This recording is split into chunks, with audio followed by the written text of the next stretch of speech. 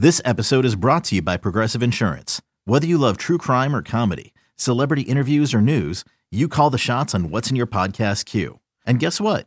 Now you can call them on your auto insurance too with the Name Your Price tool from Progressive. It works just the way it sounds. You tell Progressive how much you want to pay for car insurance, and they'll show you coverage options that fit your budget. Get your quote today at Progressive.com to join the over 28 million drivers who trust Progressive. Progressive Casualty Insurance Company and Affiliates. Price and coverage match limited by state law. Backstage with Burgyone and Brazer, with tales from the stands to the batter's cage.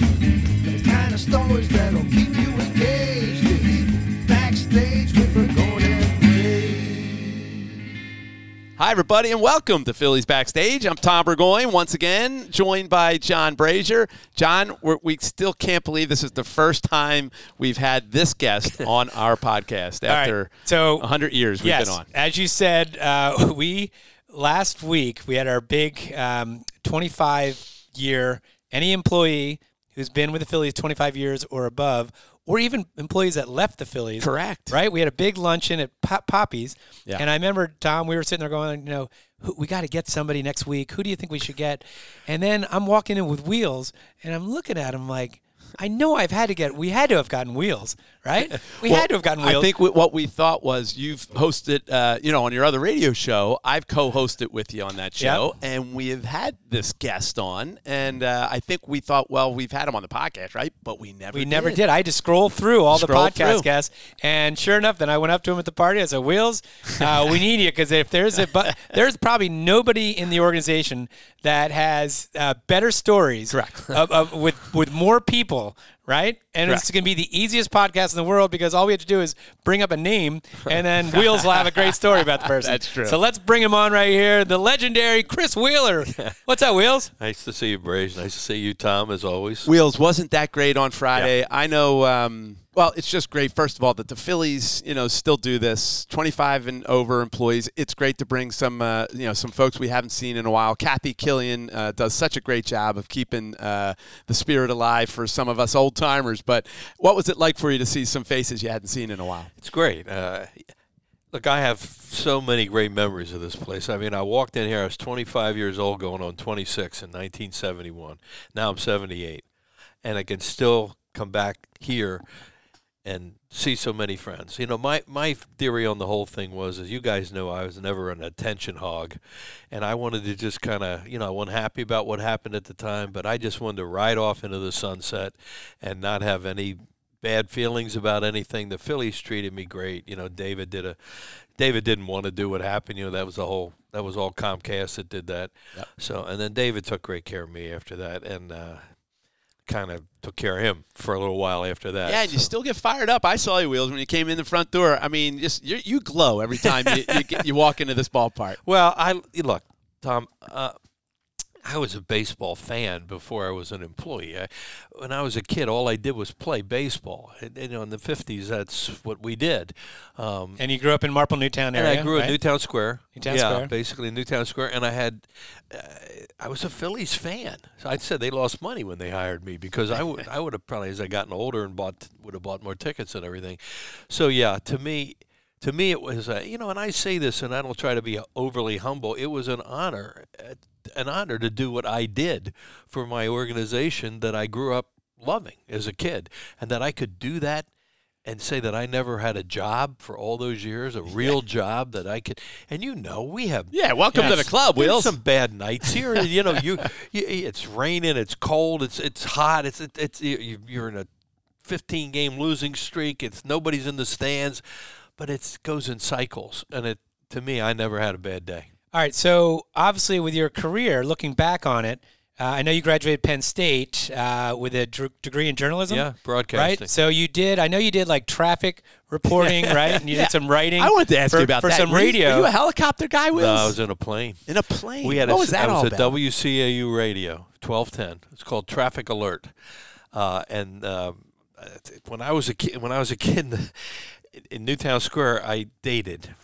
I was 16 or 15. A girl named Susan Harvey. Her father, Ed Harvey, was one of the biggest radio legendary personalities in this area, right, and in the country, actually. he took a liking to me, and he decided from day one I was going to be in broadcasting. He just How about that? so he really opened the door for me to go work for WCAU Radio for Jack Downey, who had the great but restaurant. at that point, were you thinking ahead, like this is my way into sports, or were you thinking this is going to be your career? You know, it's funny. And back in those days, I wanted to be I wanted to be a diplomat. I wanted to be in the foreign service or something. I love political science. Right. And I really wanted to do that.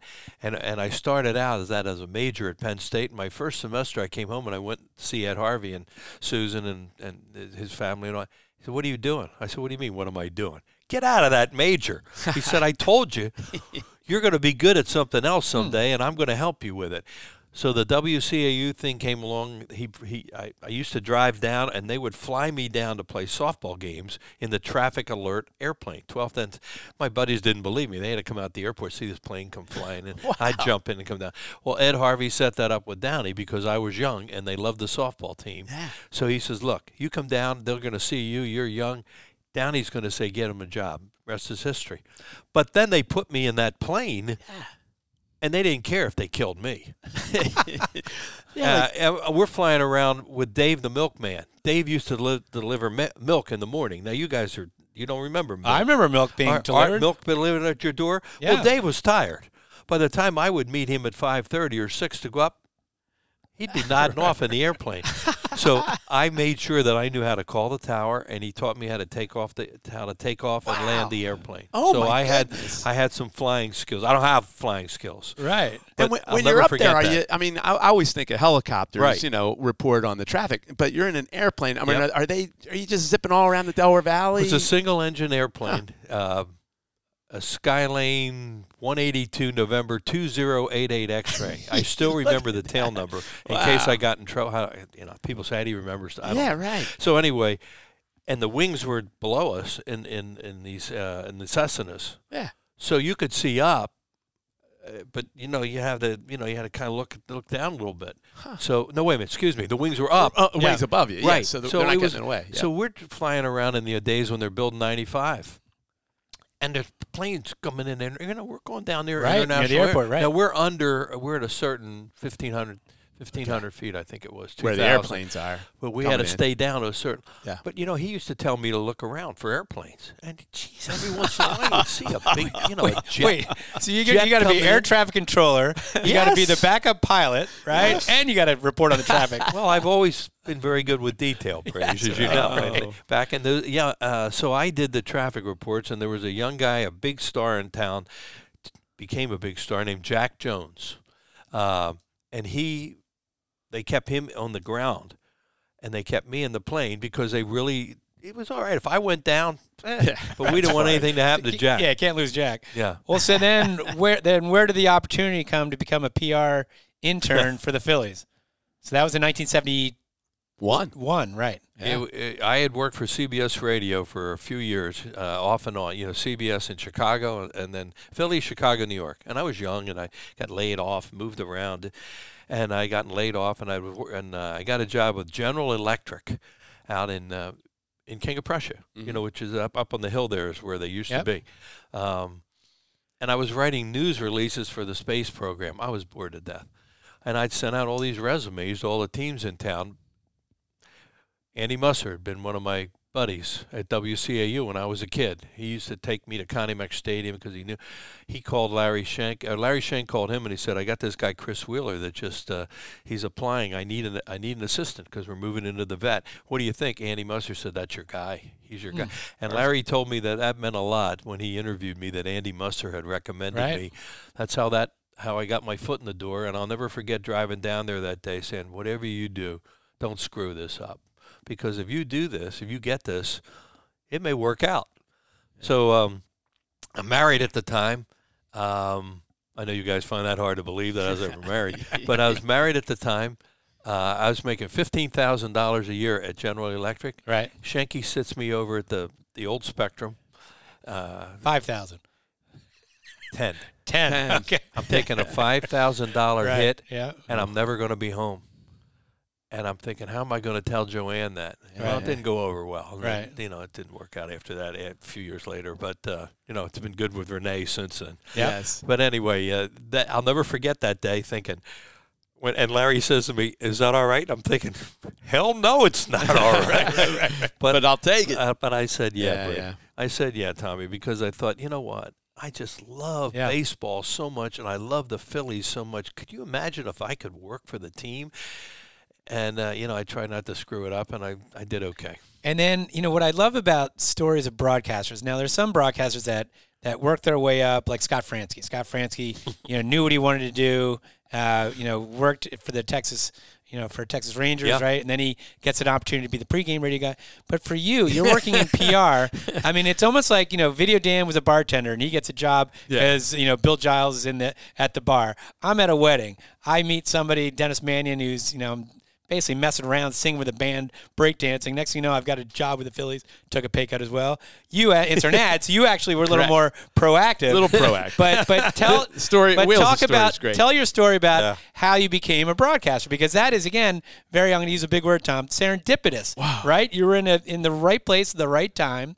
Tell the story. Could we go back real quick to Dan Stevenson? Sure. So Jack Downey's one of my all-time great friends, right? Yeah, From those days. So I used to go in Downey's all the time. I walk into Downey's and I sit at the bar one night, and the bartender gives me a drink. And I said, well, thanks. I said, thank Mr. Downey for me. He says, no, this is on me. He said, I'm a big, big Phillies fan. I think you're terrific. Dan Stevenson. I come back, and we had a video guy who was, they just didn't care. Right. And he was going to go with Dallas anyway to Chicago. I said, Barron, I just met a guy the other night at Downey's. I said, this guy has his own video company. He does weddings and all that. What do you think? And he knows how to pour a drink. Well, it gives you free drinks. Very important. He gives free drinks. Exactly. And they had a party there maybe a week later. Yeah. And Larry Shank meets Dan Stevenson. Boom. Boom. The next thing they do, they talk.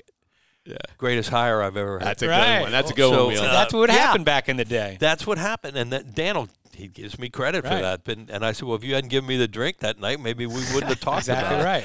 All right, so I'll try to do this as quickly as possible. We're in Montreal in 1976. We're playing a doubleheader, makeup doubleheader. If we win the first game, we win the National League. Well, we hadn't won anything since 1950. Yep. So this is a pretty big day. Big day. We win the first game of the doubleheader. So we go in and, the champagne, the whole thing. We got to play another game. This has never been done since. I know it has never been done since. So, Harry and Whitey did not imbibe or, they were fine. And I'm soaking wet, and I got to change and take a shower and all this stuff. So I go back upstairs. I used to love broadcasting, so I would go into the booth once in a while, and they made me out to be Whitey made me out to be the buffoon, who screwed up the newsy notes, and all the mistakes he made on the air were my fault. So I walk in the booth, and Whitey goes, fans, let me tell you something. Here comes this Chris Wheeler. He's a guy we tell you messes up everything, makes us sound so. He's always wanted to do this. So why don't we let him do a couple innings?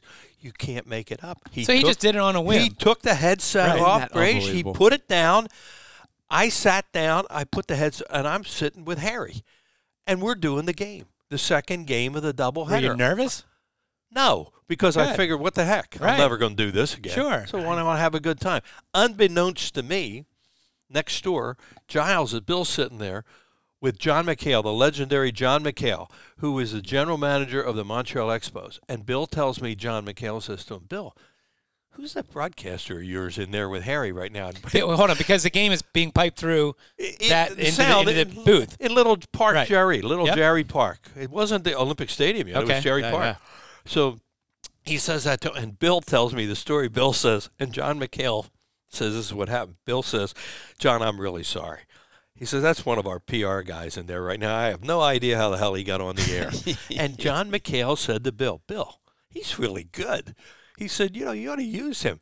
And Giles, with that great mind of his, said, okay, next year, Bryce Ahmed retired. Andy Musser's working radio alone right now. I can put him on television when the game, and I don't have to pay him anything more.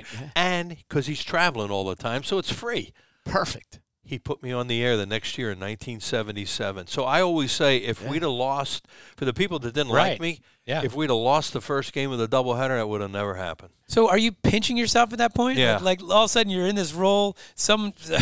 A guy basically recommends it, Bill Giles, and Bill Giles tells you you're. I just had a good time, Brazier. Right. You know what I was doing? And John McHale told me later. He said, you were saying. He said, I told Bill. He says, this guy knows more about our players than we do. Right. Yeah. I did what I did forever. Sure. What some people liked and some didn't. I analyzed the game. Yeah. I talked about the strengths and weaknesses of. That's what I did that day. Guy would get on. I'd say, well, this guy's he's slow, move the first, he might run. We'd run. Yeah, there it is. And it all happened. Well, and then we had we got rained out after a few innings. Oh, is that right? Oh, yeah. Rained out. Yeah, so that you didn't game- complete the whole game? I think the game got to the sixth inning. You can look Oh, it up, but it wasn't. interesting. It was an official Oh, game. you were probably bummed. You were on a roll. You were I was having a good great time. time. Whitey could care less. If you were ready to mess up in the 7th, 8th, and 9th inning, and then it would have changed. Well, That's right. What right. makes this story? What makes this story so extra special and juicy is the guy who took off his headset to let you sit in his seat was your boyhood idol, Richie Ashburn. And who would have crazy. that? Who would have that? Wherewithal or authority, right? He could get away with anything. Yeah, right? yeah, But if that's that's true. most normal people, they're not going to do it. First of Yeah. all, second of all, they wouldn't be able to get away with giving it to you. Right. And it was perfect. Well, and can I ask you And about? it's all true. If I can ask you about Whitey too, Wheels. What made him your boyhood idol? What did you like about Whitey as a kid that you gravitated to? Well, we were kids, Tom. There were a couple of the Whiz Kids. Look, the Whiz Kids were 1950, and I became pretty aware of starting to watch games maybe by about 53, because I was 8 or 9. Mm-hmm. And Whitey was he looked real little to us, so we're all little, and he could run like the wind, and he could catch everything in the outfield. So to me, he was like nowadays you might call like a video game character almost. Right. So I think some of us gravitated to Whitey because of his speed and because of the things he was, and he looked like a normal sized person and those kind of things. Yeah. So I always say that I think that's what it was. Yeah, and you don't see players like that anymore, really. Built that way. Speed, of course. They're starting to steal some more bases. There was a player for the Dodgers. Who Maury was it? Wills? No, Butler. Brett Butler. Yeah. I mean, that's like the last guy who He was would maybe bunt all the time. He bunted a lot, and he was Every fast, at bat he would short. bunt. It seemed like he'd bunt at least one time. Yeah, but are there players today? Juan who Pierre, who's more Yeah. modern than Pierre's that. another one. Yeah. Right. You're right. That's a good point. you just don't really That's see a good those kind of point, players Tom. anymore. Yeah, that you All right. don't. So you one of the really things don't. as a broadcaster, you've worked with, especially in Philadelphia, you've worked with legends. So what was it like working with Richie as a broadcaster? Because that must have been great. Here's a boyhood idol, and now all of a sudden you're broadcasting with him, and what a personality he had. Well, I'm not saying anything out of school, Brazier, but you guys knew him. We were always on edge because you never knew when he was going to get into your personal life.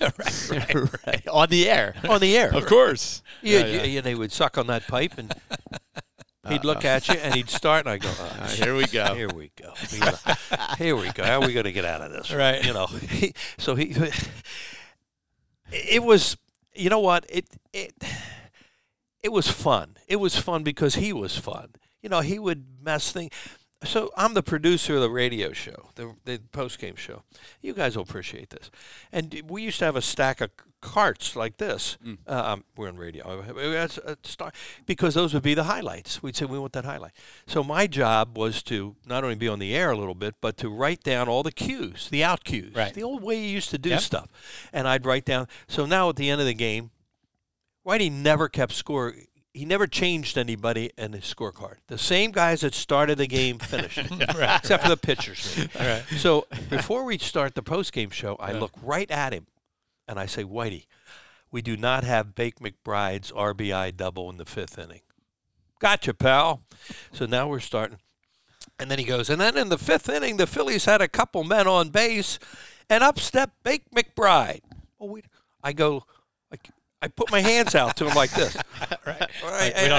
We don't have it. Right. And he goes, well, I'd like to tell you right now that unfortunately our producer, Chris Wheeler, Right under the bus. failed to inform me that we do not have Bake McBride's RBI double. But trust me, fans, he double. And he would do that to you all the time. And he used to think it was the funniest thing in the world to do those kind of things. Because Whitey, as far as he was concerned, if he didn't know that player, he would make up some excuse. Well, nobody told me they brought him up. Of course we told you they brought him up.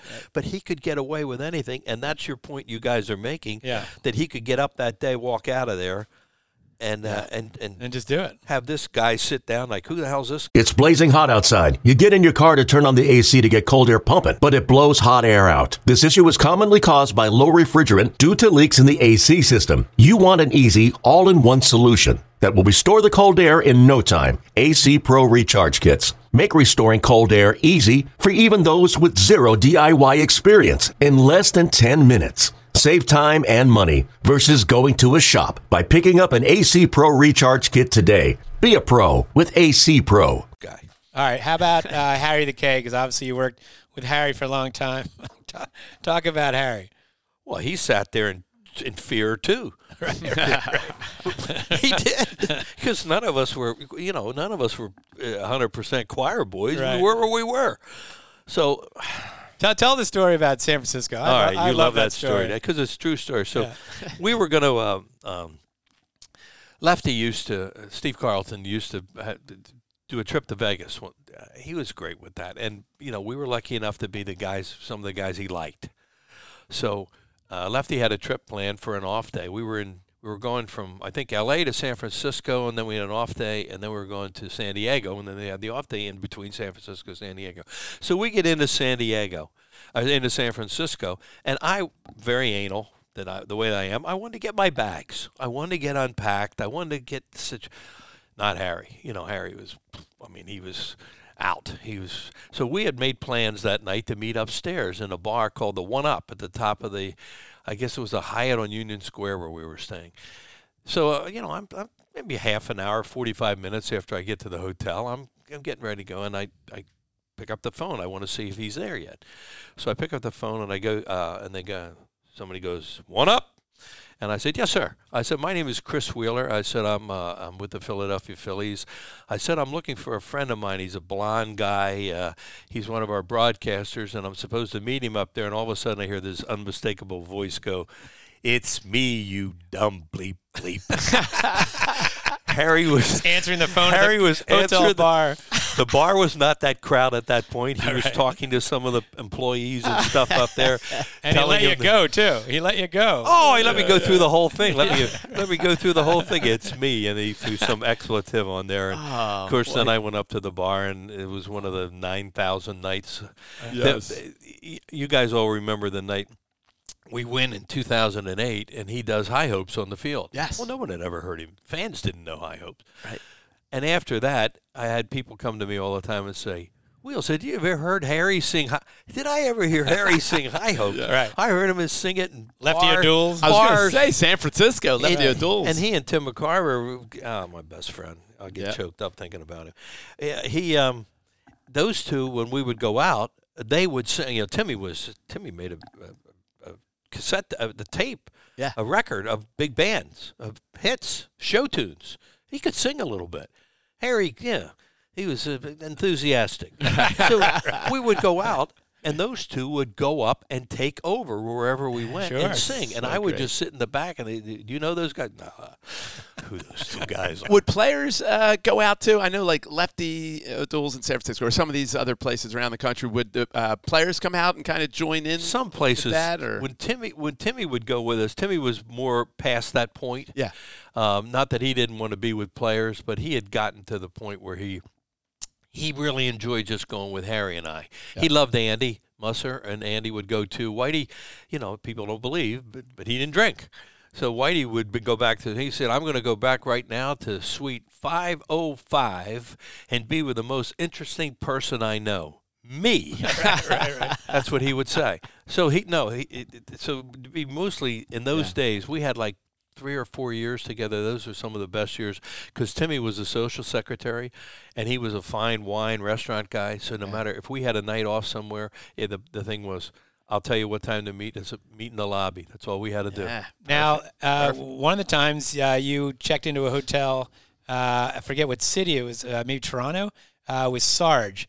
And Sarge messed up. Tell that story. It's one way to put it. Well, we were here in Toronto, is that right? It was Cincinnati. Cincinnati, okay. We were here, and there was a huge storm coming. I mean, I can't remember what it was called, but it was hurricane but it was bad. And we were canceling the games here, and they were going to get the team out of town early to go to Cincinnati to open that series on a Monday. So we were getting out on a Saturday, and then we were going to have to make these games up in Philly. So some of the Pete guys wanted to stay here. Fransky stayed, Larry stayed, Tom McCarthy stayed. Sarge and I we wanted to go. So we left. We won the charter with the team. So that day, it was a Sunday. Saturday, it doesn't matter. I go to the ballpark, of course. I want to see the Reds are playing the Nationals.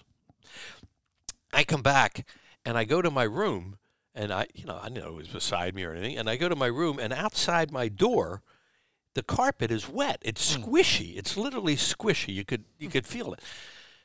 So I called the front desk. I said, "Look, I think we have a problem. You may have a plumbing problem somewhere or in a room or something, but there's water in the hallway out here."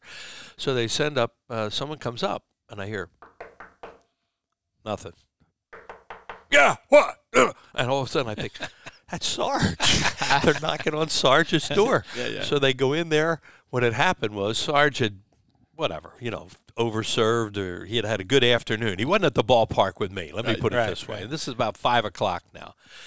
He had evidently brushed his teeth or done something in his sink, and he had left the stopper in the sink, and the water had literally out of the sink, out the door, into the hallway. That is insane. And it had flooded the hallway, and his room was uninhabitable. But you know what happened? We spent the rest of the time, those guys hadn't gotten there yet, but and then the series goes Monday, Tuesday, Wednesday in Cincinnati. We spent the rest of the time on that floor with these fans sitting on the floor, blowing all this air, drying out the carpet, and Sarge had gotten a suite. Sweet. Right. That's Sarge right there. And you know what? That is Sarge right there. And to this day, he'll say, "Hey, man, you got to know how to work a hotel."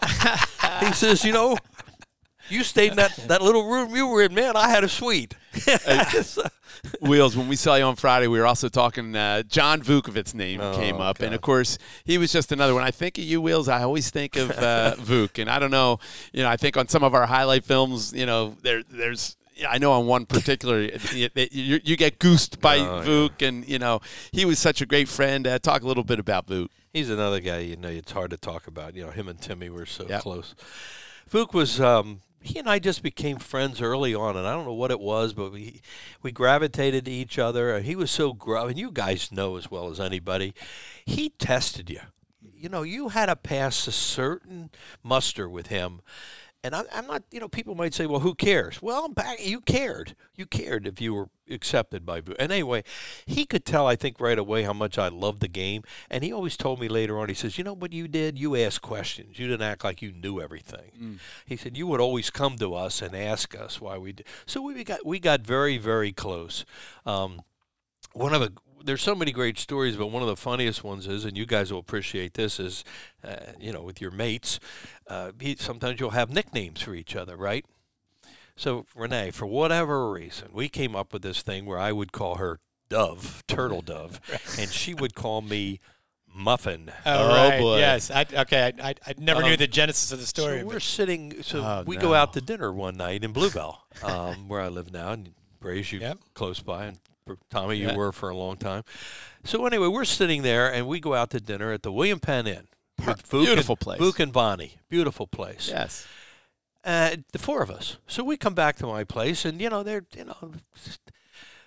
and Renee calls me Muff in front of him. And he goes, "What?" Yeah. Oh, boy. And you knew your world was over at that point. And Renee says, "Oh, he won't tell anybody." You know what he did? In those days, you had to pick up a phone. Yeah. He picked up the phone and called Fergosi. From that day on, to this day, I mean, the other day, I'm texting Terry Francona, Tito, and he and I are in a Muff. Yeah. But some of those, and he gave me so much heat about that name, and then of course other people started, and I am Goosey, so he would do that, and he used to like to take my briefcase and put it out in the field and then hit fungos at it, where I would have to go out and try and luckily I'd played a lot of baseball, so I knew the spin on the ball was going to go this way. Dodging the balls. Yeah, or Was he behind one of the spring training? I heard a story that somebody they used to set somebody up where the season ticket holder was mad, and the season ticket holder would leave a message on someone's voicemail, and then they'd find this. Do you know what I'm talking about? Do I know what you're talking about? That was all one of his all-time pranks. All right, so go ahead, tell that one. The guy's name was Cecil Papadopoulos, evidently, and we had a guy named John. I can't think of his name anyway. He worked for the Clearwater Phillies at the time, Threshers now, and he had this big old deep Southern voice, kind of like Charlie. Yeah, he would talk like that. But he created this character, Cecil Papadopoulos, and they would prank people. Well, I didn't know about Cecil, so all of a sudden I'm getting phone calls. How old are you at this time? Oh, you're young in your career. I'm pretty well established at that point. Okay. This is in the 90s. Okay. Probably. Oh, okay. Yeah. And I start getting voicemail messages from this here Cecil Papadopoulos, Mr. Wheeler, and I don't like you. Me and my brothers, we're going to come down to Clearwater sometime, and we're going to meet you, and we're just going to tell you, well, they're threatening me. They're nasty about this thing. So now, one day, I'm sitting and he says season ticket holder. Says season ticket holder. So I'm sitting in our old booth at Jack Russell Stadium where I did the PA and still do. And we had this little PA system there that we used to use, an intercom into the dugout. Well, you could hear, and then we'd have our radios. So I've got the radio next to me, and I hear Susan Ingersoll, who, for a long time was a great employee here. Yeah. I hear her say, yes, Mr. Papadopoulos. Well, yeah, welcome to Clearwater. What can we have your parking for you? And I hear this voice. Well, thank you very much, Susan. I really appreciate it. It's really nice. And I'm going, yeah, he's here. This guy is here, and they don't know what this guy's doing to me. Right. So now to finish the story, they keep it up. They keep it up for a while. I mean, this went on for. So we're at our big dinner that we had. The big sponsors dinner. It used to be at the old hotel. Mm-hmm. Right. So we're at the old hotel. Bellevue. Right. And Vuk says, come on over here. I want you to talk to some fan who wants to meet you and everything. This great big guy, who I later find out was in the band. Wasn't looking at the band. This huge guy is standing there. And I mean, he's intimidating looking. And Vuk goes, Wheels, I want you to meet season ticket holder, Cecil Papadopoulos. And I evidently, my eyes got real wide, and I bit, and I went, he's a bad guy, Vuk. Get him away. Get that guy away from me. And the big guy is he doesn't know. And finally, Vuk, he couldn't hold it. And now all around, Frank Kopenbarger and all those jerks are all around, and they all start laughing. And all of a sudden, you know how you know when you've been had? I go, wow. Right. You're relieved. Oh, I was relieved, but then I was. Yeah, I said, you son of a... Right. You had me scared a little bit because these guys, they sound like some Alabama sheriff, that they were coming to get me. Well, you mentioned Fregosi. I mean, I know you had a tight relationship with Fregosi. Oh, I loved him. Tell me a good story about Fregosi. Oh, there's just so many of them. One of my favorite ones has to be with Lenny Dykstra. I can tell this.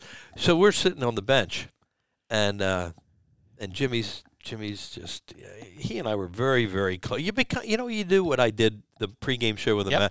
Once they trust you, right, they'll tell you anything because they know you're not going to say it on the air. And I evidently had a type of personality. They knew I was a baseball guy, and I could talk it on their level with them. So we're sitting there, and dude's coming in from the outfield for BP. You know how guys come in.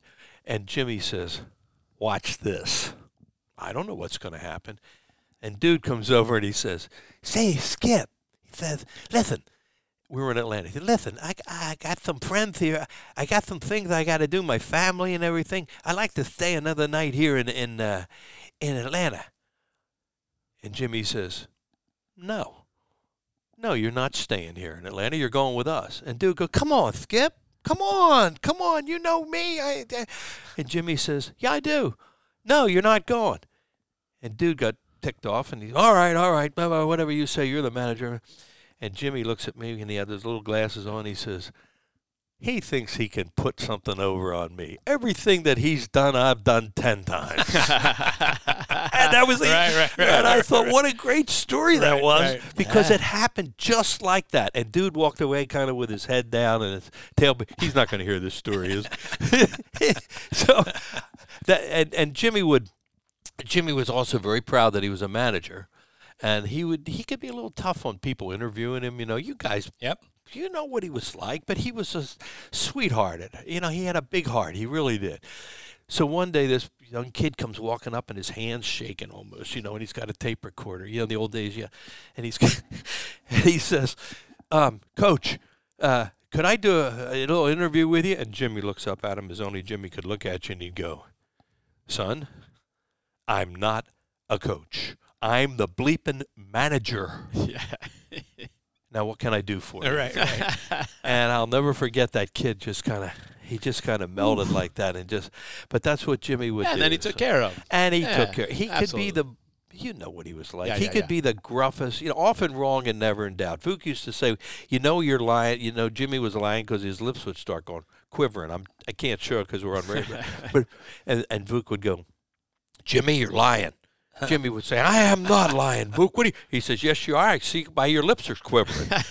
And it used to tick Fergosi off. Hey, Wheels, you were also here on a big day in my, turns out in my life in April of 1978 when my friend the Fanatic made his big debut. Yes. And, I know the father of the Fanatic, Mr. Giles, who we saw on Friday, Bill Giles, it was great to see him.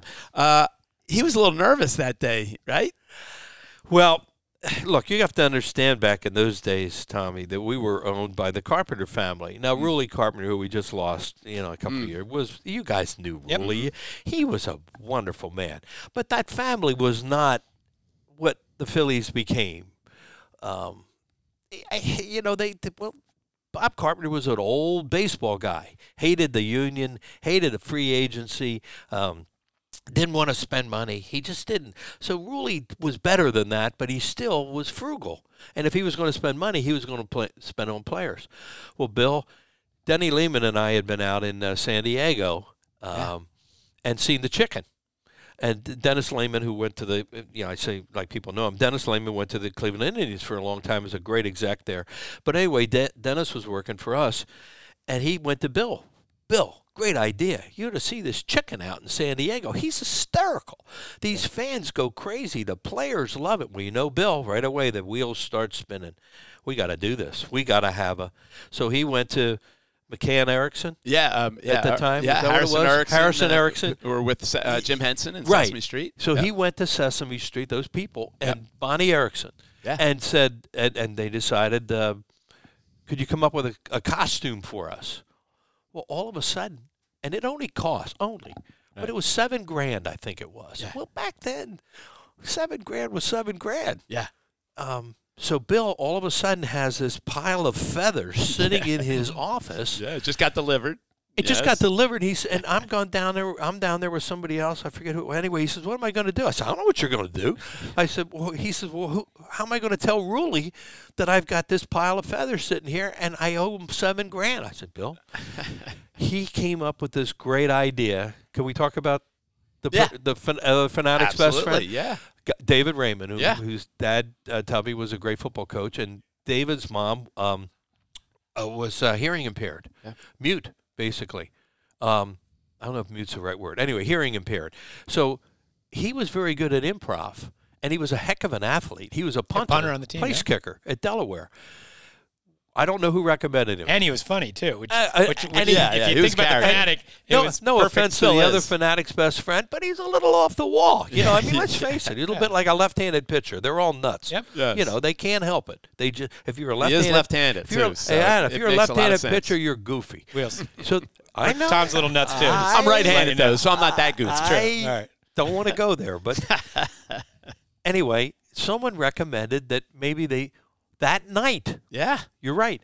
That night, they put David Raymond as the Fanatic's best friend. He went on the field. This thing comes out.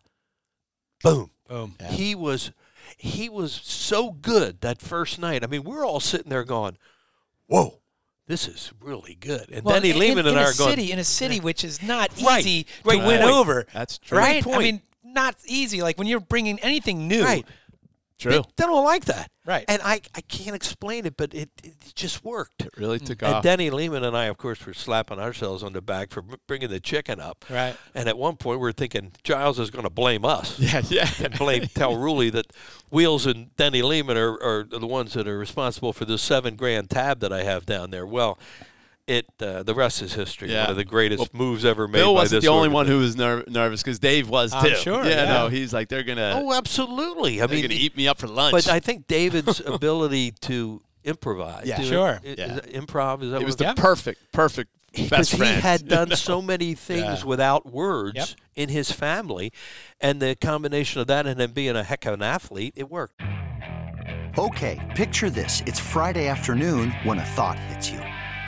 I can spend another weekend doing the same old whatever, or I can hop into my all-new Hyundai Santa Fe and hit the road.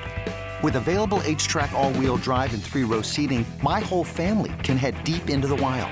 Conquer the weekend in the all-new Hyundai Santa Fe. Visit HyundaiUSA.com or call 562-314-4603 for more details. Hyundai, there's joy in every journey.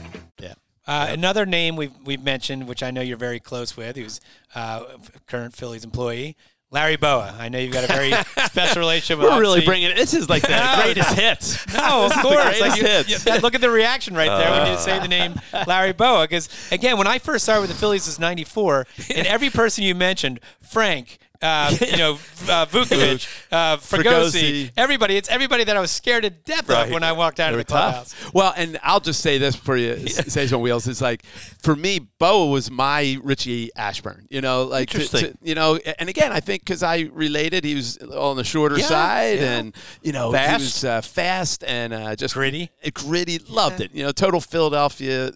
All-timer in my book. So it's just, Brazer and I pinch ourselves sometimes. Man, we get a chance to interview, get to know these guys. And, so he was my guy. So it's really interesting that you, of course, formed a great relationship with him, First too. of all, we're the same age. Yeah. I mean, I look a lot better, but we're the same age.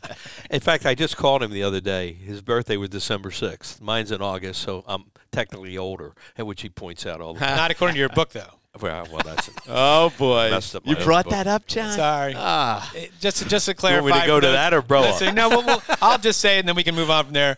Wheels wrote a book, and His autobiography. his autobiography, and in the book, he has the wrong birth date, his own birth date, which I guess you edited, but you didn't. I saw it for the next editions, which I was lucky enough to have several editions of the book and Right. paperback. Right. Called View. I should say what it is. Yes. It's still out there. Still out People there. still buy Yeah, it it and is. have me sign. It's called View from the Booth.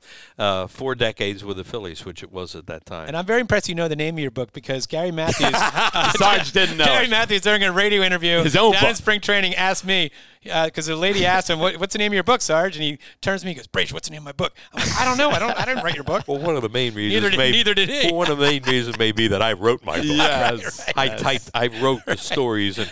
All right. So anyway, And sorry. it sold out, Wheels, because you put the Fanatic on the cover with you in the booth. That's exactly right. You are the Fanatic's best friend.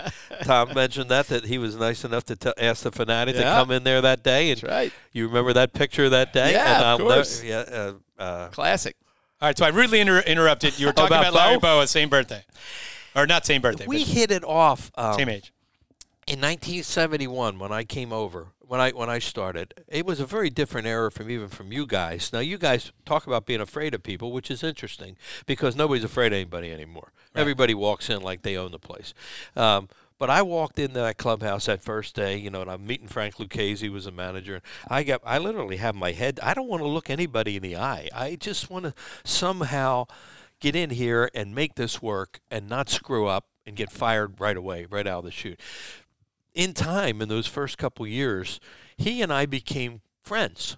I don't know what it was. He always tells me it was a lot like what Vuk said because he could tell I loved the game and that I asked questions, but I didn't bug them, And we were the same age back. That's why the 80 team is my favorite team because we were all around the same age, went through all the problems to get there, and then won. So we just became very close. And over the years, look, when he was a coach with the Dodgers, I laugh about this with some of the the critics you have, and you do what you do, and hey, what does he know about? But Bo used to call me and ask me the arms of outfielders that he hadn't seen yet because he's coaching third. He wanted me to tell him how they threw, whether he should run on the guy, whether he wouldn't or stuff. So we've had that kind of relationship for years, no matter where he went. When he was with Joe all those years, with Torrey all those years, we would still catch up. And then he came back here and, we knew it was going to be volatile when he became the manager. But Vuk and I used to say, well, you just at least get into the new ballpark, just back off enough.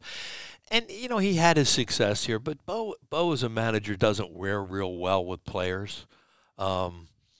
He just has this old school mentality that as he was starting to get older and the players were becoming what they are, it was a butt-ahead situation. So I still think he was a terrific manager, but he wasn't a great people person. He's a better people person now, I think, because he doesn't have the pressure on him. Like you guys see him when he's out with people. And he can still be he can be a little standoffish if he's not comfortable around somebody.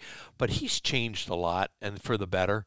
But I just talked to him, like I said, the other day, and we're still really good. We went to see Frankie Valli in the Four Seasons the last couple of years down in Clearwater. Yep. And we've been on so many things together over the years. And he's known as in baseball, he's known as one of the greatest baseball minds. Absolutely. Right? I mean, the guy, literally, if people are going to ask, who's the guy your brain you want to pick, right? All around baseball. Unbelievable. Larry's one of them. He's totally respected that way.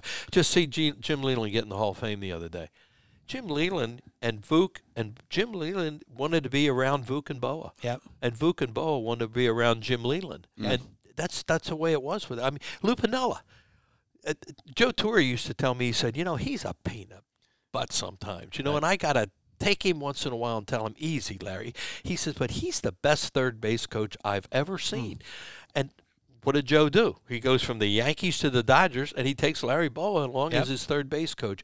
Joe Torre, one of the greatest baseball men ever, has that kind of respect for Bo. And I think Vuk used to just have such a great. They grew up together in Sacramento. They knew each other. They didn't know each other, but Vuk used to hate him because of his temper. And Vuk used to say to him, "Will you just shut up and just." And Vuk could say, "Listen, you're my boss," and Bo go, "I'm not your boss. You're my boss. You're the boss." So they had that kind of relationship. Do you remember the story when Vuk, not Bo, when Vuk was coaching third base, and one of the owner's wives was talking with Ed Wade? Tell that. That's one of my favorite stories. That was Betts. It was Claire Betts. That was Claire Betts. Claire Betts, one of our owner's wives or owners. Yeah, that was in Lakeland. Yep. And they were talking about Vuk snapped. Did he? Yes. Yeah. I'll lead you the story. Vuk waved somebody into again being third base coach, and the person's out by a mile. Right. And some fan let Vuk have it. Let him have it, right? And so Claire Betts, our owner, was sitting right next to Ed Wade, and Claire Betts said, "Can John listen to that? Because that man's being really mean. Does he hear that? Does he hear that, or is he?" And Ed said, "He doesn't hear that. He's so focused on the game. He tunes everything out. Right. He's watching this. He doesn't even. That guy's not even registering in his brain." And then Vuk snapped. No. Vuk turned and started yelling at the guy. Well, no, I think what happened is another guy came around, from what I understand, another guy came running around third. He also gets thrown out, and this guy starts giving Vuk all kinds of, and that's when. Oh, that's what he snapped. Yeah, and then Vuk turned around. Remember? Well, I'll tell you, I remember you guys, I wasn't there that day, but I was with this other one. This was one of the great ones with fans. And our fans they like to be heard. So Vuk's coaching third. And we got a guy on first. There's nobody out. Somebody doubles into the gap unless – I think we're down by 2 runs or 3. Anyway, you got to stop the guy at third. There's nobody out. You can't get a guy run him into an out in a regular season. Maybe in spring training you're trying to see if the guy can run, and that's different. So Vuk stops him. And the crowd, of course, boo, they boo. Because, that's what fans do. They boo. Hey, that throw was 8 hops coming in. He could have scored. I could have scored. Whatever. So the next play, evidently, there was either a sac fly or a ground out. The guy scores. Who was ever on third? Vuk goes into our, because the players told me this too. Vuk goes into our dugout, and he's just getting near the dugout. You can hear over the top of the dugout, "Hey, yo, Vukovic! Oh, boy. You owe us one." And Vuk goes, "Hey, you, Yeah. he scored. How many times do you want him to score?" And Vuk says the guy's buddy next to him went, "Yeah." And he's elbowed him. "Yeah, he scored." Vuk said, "Now sit down and shut up." And that other story, he yelled at that guy. He yelled at that guy. With Claire Betts. Right. The guy had a hoagie in one hand or a cheesesteak in one hand, and he's like, "Hey, you blank." Well, this guy also was slightly portly. Right. That was behind our dugout, and he did do some things that you probably, nowadays you couldn't have gotten away with that. But he did, and Luke said it almost made him laugh, because his buddy, he elbowed him and went, "Yeah, that's right. He did score." Well, how about when Vuk almost killed we're not going to go into story because we told it told before, that story too but many Vuk times. almost tried to kill the Oriole bird. The Oriole bird. When he had the broom. With the broom on the dugout. That's classic. All right, one of the things That's a true story, though, right? Oh, yeah. yeah. Story. I mean, he went in there, and the Threatened. bird luckily had taken the stuff everything off. and everything. Yeah, and he said, you just missed He said, him. "You left." Yeah, he left. Exactly. Now, one of the key things, you were on TV when we won in 2008, right? Yeah. Oh, on that yeah. clinching play.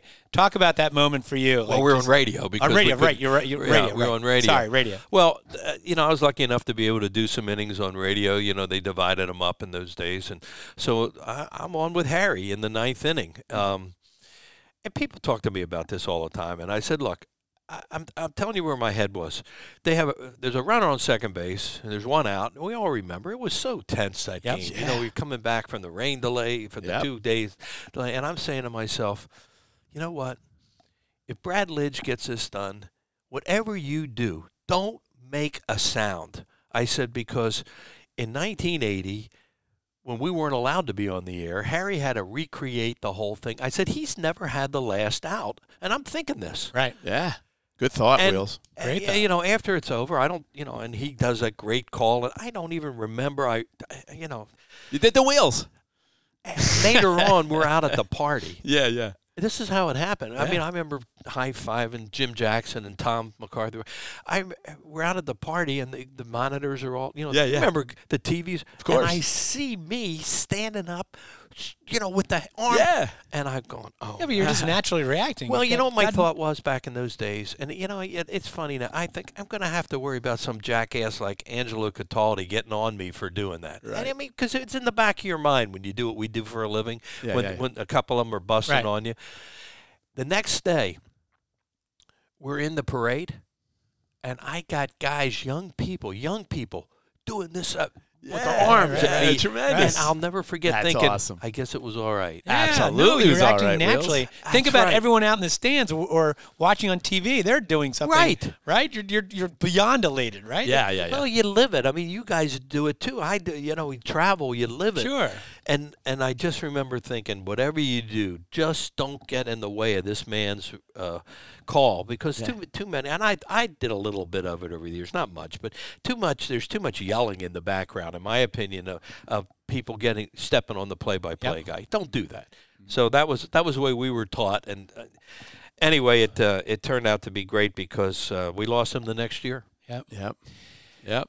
Before we get to the quiz, there is a quiz, the quiz. Wheels. I just got to say, you're still, you can hear Wheels because down in spring training, you are the PA announcer, and you've been the PA announcer for how many years? In my first spring training was 1972, and there was a guy named Harry Merrill, who was a friend of the Carpenter family, who had done the PA for all those years. And my first spring training game, can't make it up, another one. Yeah. Larry Shank comes to me and he says, "Hey, you ever done the PA before?" And of course, I tell kids all the time when I go out, I said, "Look, if anybody says, 'Can you do something?' say yes. yeah. Yeah. Let them tell you can't let." I said, "Sure, I've done it." He said, "Well, Harry got a little overserved. Harry Merrill got a little overserved last night, and he can't make it." Well, I Wally pipped him. Yeah, you Wally pipped him. So I still do the PA down there. 1972. And that's so much fun, right? To this day, it's so much fun. You know what it is, Brazer? You guys come to spring training. The Fanatic's been able to come a lot of years now. Yep. It's the most. It sounds like Christmas, the most wonderful time of the year. But it is for baseball people. Yeah, and for us in baseball, it is, because there's no pressure. You just enjoy yourself. And I'm still lucky enough to sit in there and have people come up to me and say, boy, that really help make the experience coming down here. Of coming to Clearwater and hearing your voice. It makes us think about, the old days and all that. So it's an honor to still do it. And as long as Dave Buck wants me to do it, and John Timberlake and the people down there want me to do it, I'll do it. Well, Wheels, it'll be here before you know it because, that's the one thing. It's been great. I guess you've been certainly you're still following the Phillies when, of course. And, we're on a roll now and we're in the postseason and the off season is a lot shorter. It's like we're going to be there in, just 2 months. 2 months. One of the greatest things about the off season, it goes, when you work it's like, wow, man, I had no time off. But look what happened to take that time away. And the Phillies are look, I've been lucky enough to be in those eras of great roles, all of them. Yep. Really, every one of them. Somebody called me Wally. What's that guy? That's Forrest Gump. Forrest Gump as a Philly. He said, yeah. "You've been around for everything." Yeah. I said, "Well, I was only 5 for the Whiz Kids." Well, since we're talking about it, we are in one of those eras now, don't you think, Wheels? It's wonderful, and the fans are so into it right now. It is louder now. It is. Yeah. It's louder than it was at the Vet. It's louder. You guys know. I agree. And I think they realize that they're a big part of this. I think none of us can believe that the Phillies lost 2 straight postseason games here, the way the crowd. But the Diamondbacks just figured some things out, and they played.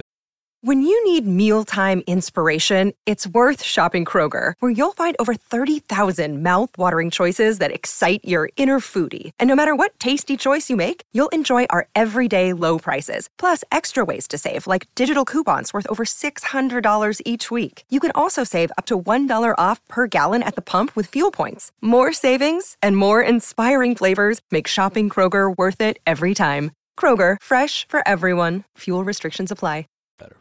One lap again before we go to the quiz. One of the cool things about all of our jobs, yours in particular, is you get to meet people you would never meet in any other walk of life, right? So for you, I know you're good friends with Jamie Lee Curtis and Christopher Guest, right? And the Oak Ridge Boys and other, it just goes. You've been able to make friendships outside of baseball, which is pretty cool. You guys will identify with this. Somebody asked me one time. Somebody was in the game, said to me, "Think about it. How many people in your life would be in your life right now if you hadn't been in baseball?" Right. And it's amazing. Yep. How few people that actually are in your life that we didn't meet in this wonderful business. And, me being 50-some years, you guys have, you guys were at the 25-plus thing the other day, so you've been around racking on the years. You're totaling them up, too. That's a great point, So, Wills.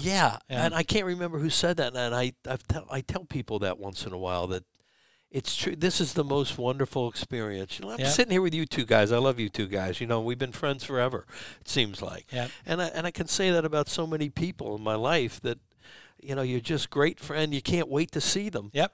You light up and you tell it, even and though you you're tell telling the same stories, it still doesn't matter. Right. Right. Well, I try not to, and I try to make sure mine are true. Right. Well, I can't say that. All right, Wheels, we have a quiz for you. We give every one of our guests 8 questions. It's about your life, so you're fine. You got inside track. It's multiple choice. Tom, we make them get 6 out of 8, correct? Correct. And we have a T-shirt for you, Wheels. You too.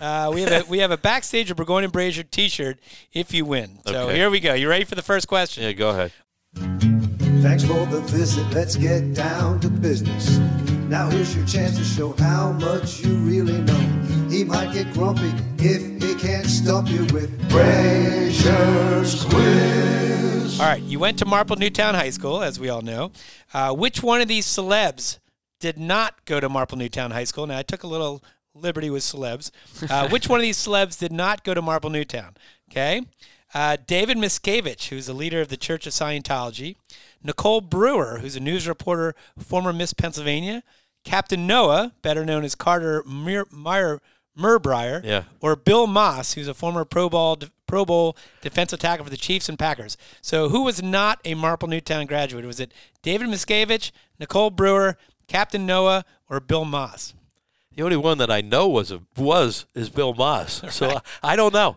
Well, you take a guess. You know what, Tom? David Miscavige, because he's from Lower Moreland. No, David Miscavige was a graduate of Marple Newtown High School. It's Captain Noah. Captain Noah. Captain Noah, I think, was from Pleasantville, New Jersey. I was going to say, he's from around here. I thought Miscavige went to Lower Moreland. No. Okay, All right. well, you're starting. That's all right. All right. You went to Penn State. Which one of these celebrities did not go to Penn State?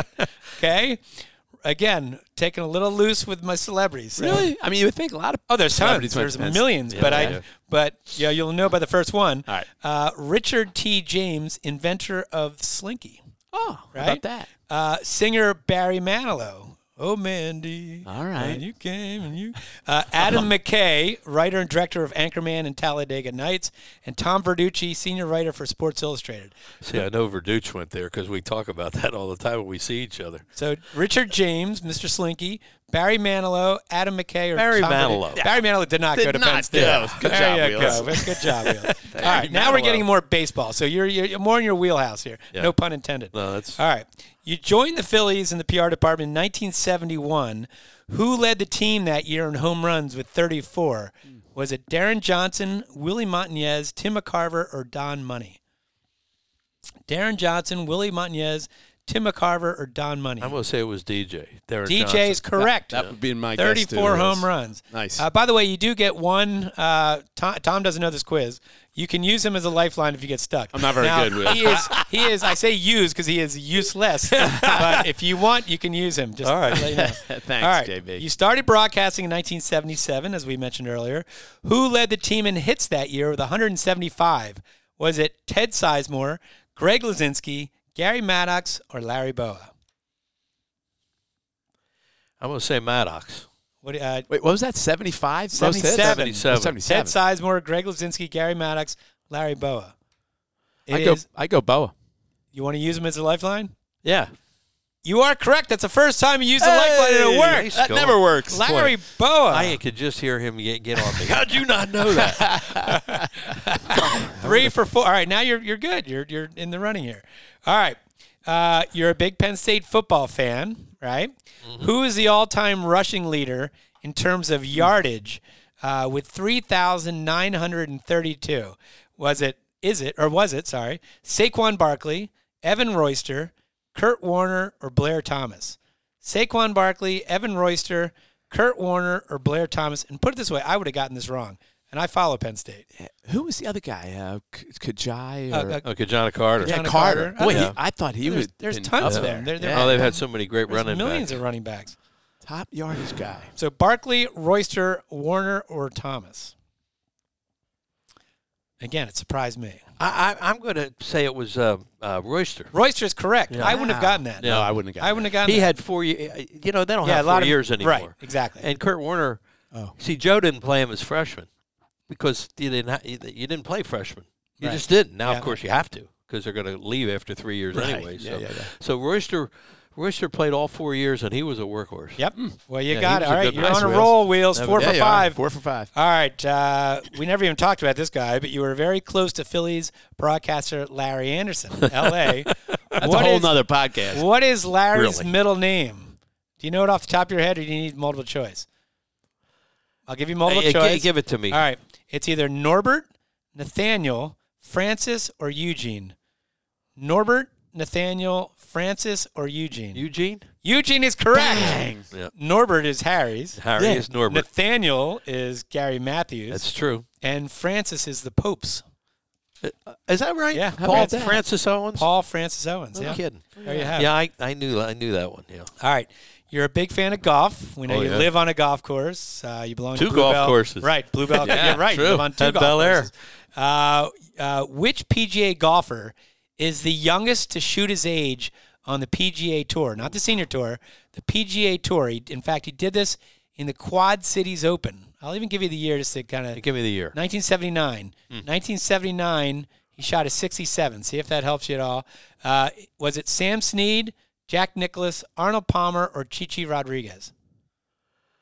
So he Shoot his age. shot his age, 67, second round of the Quad Cities Open in 1979. Sam Snead, Jack Nicklaus, Arnold Palmer, or Chichi Rodriguez? Boy, I don't know. Pick the oldest person. I want to say Snead. Sam Snead is correct. Yeah. Oh, You are He did correct. some amazing Wheels, things. pulled that one out. He did some amazing things at an older- at advanced age. Yeah, how about that? And never won a U.S. Open. Is that right? And got a 9 when he played in the U.S. Open at Philadelphia Country Club in the 30s, and didn't realize that he just needed par to win the U.S. Open.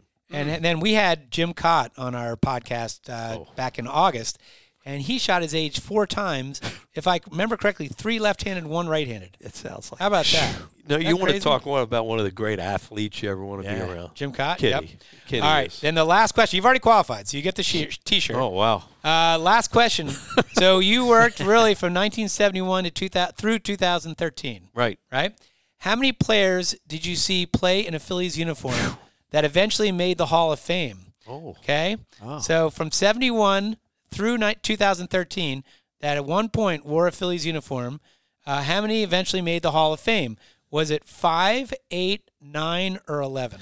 Oh, man. See, that would take a long time. 5, to 8, try to 9, or figure 11. out. I know. Well, you've already It's not qualified. that high. You've already qualified. Those numbers are too high. So I'm going to say 8. Tom, would you like to take a guess? I'll go lower than 8. What's the number lower than 8?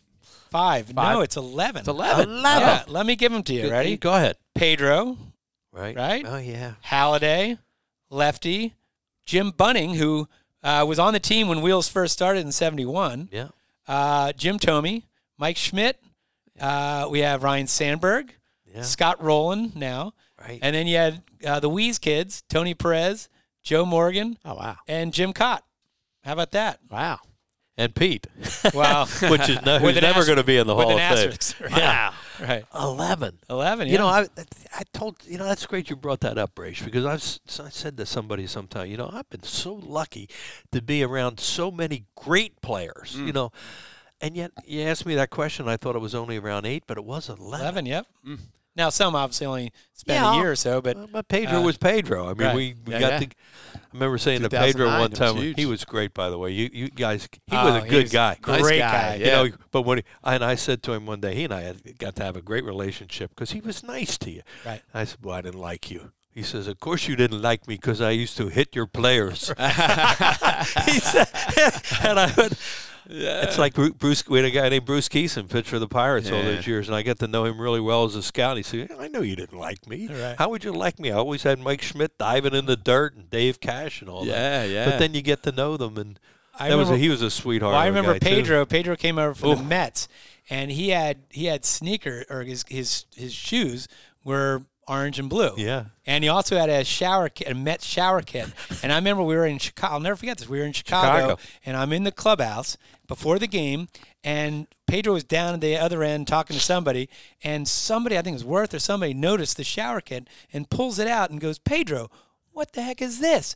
And Pedro had a big smile on his face. He goes, it was that guy's fault. Points this 16-year-old clubhouse kid. And the clubhouse kid is like shaking, oh my God, what'd I do wrong? How about does he have the longest fingers you ever saw in your life? Yep. Unbelievable how big his hands were. Not a big guy. Yeah. What is he, 5'11"?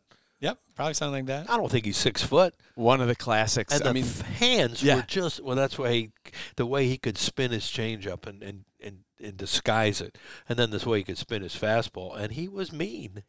he was mean, but he was a good-hearted guy. Mean on the field. Yeah, on the field. Super nice off. I remember I did an appearance Great with guy. him in San Juan. John, it wasn't the year you were down there, and I'm at a table with a bunch of mascots, and there was a dais with all the VIPs and all the players were up there. He comes walking in, and instead of sitting at the dais, he sits down and with all the mascots. Sure, I could just I'm like, see hey, and we hung out with Pedro all night. That's it was cool. awesome. Yeah, that was before he was, He playing does for a the great Phillies, job but- on the postseason. Yeah. He does. Love He hearing does him. it Yeah, with- he breaks it down. He's with Yeah. Jimmy.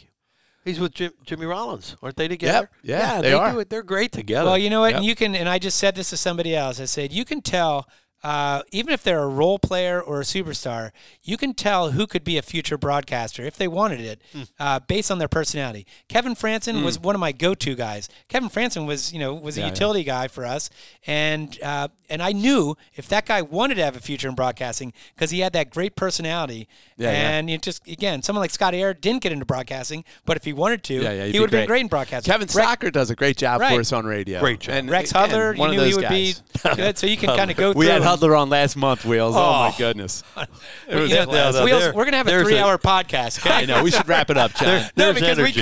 we could have Wheels back every week and just tell more and more stories. Well, instead of co-hosting, we'll have 3 hosts. You've been Wheels. alive as long as me. You got a few stories. Right? Well, it's great, Wheels. Great seeing you. So. I know we have to get together at Harry's at some point, hopefully before spring training starts, and we see you down in Florida. Or Phil's Tavern. Or Phil's. That's Phil's, true. Yeah. But great seeing you, Wheels. Thank you, Tom. And thanks for doing Thanks, this. Wheels. Really appreciate it. Thank All you, right, Brazer. I guess we're going to sign off, John. Thanks for tuning in, everybody. We'll see you next time on Phillies Backstage. Backstage with Burgyone.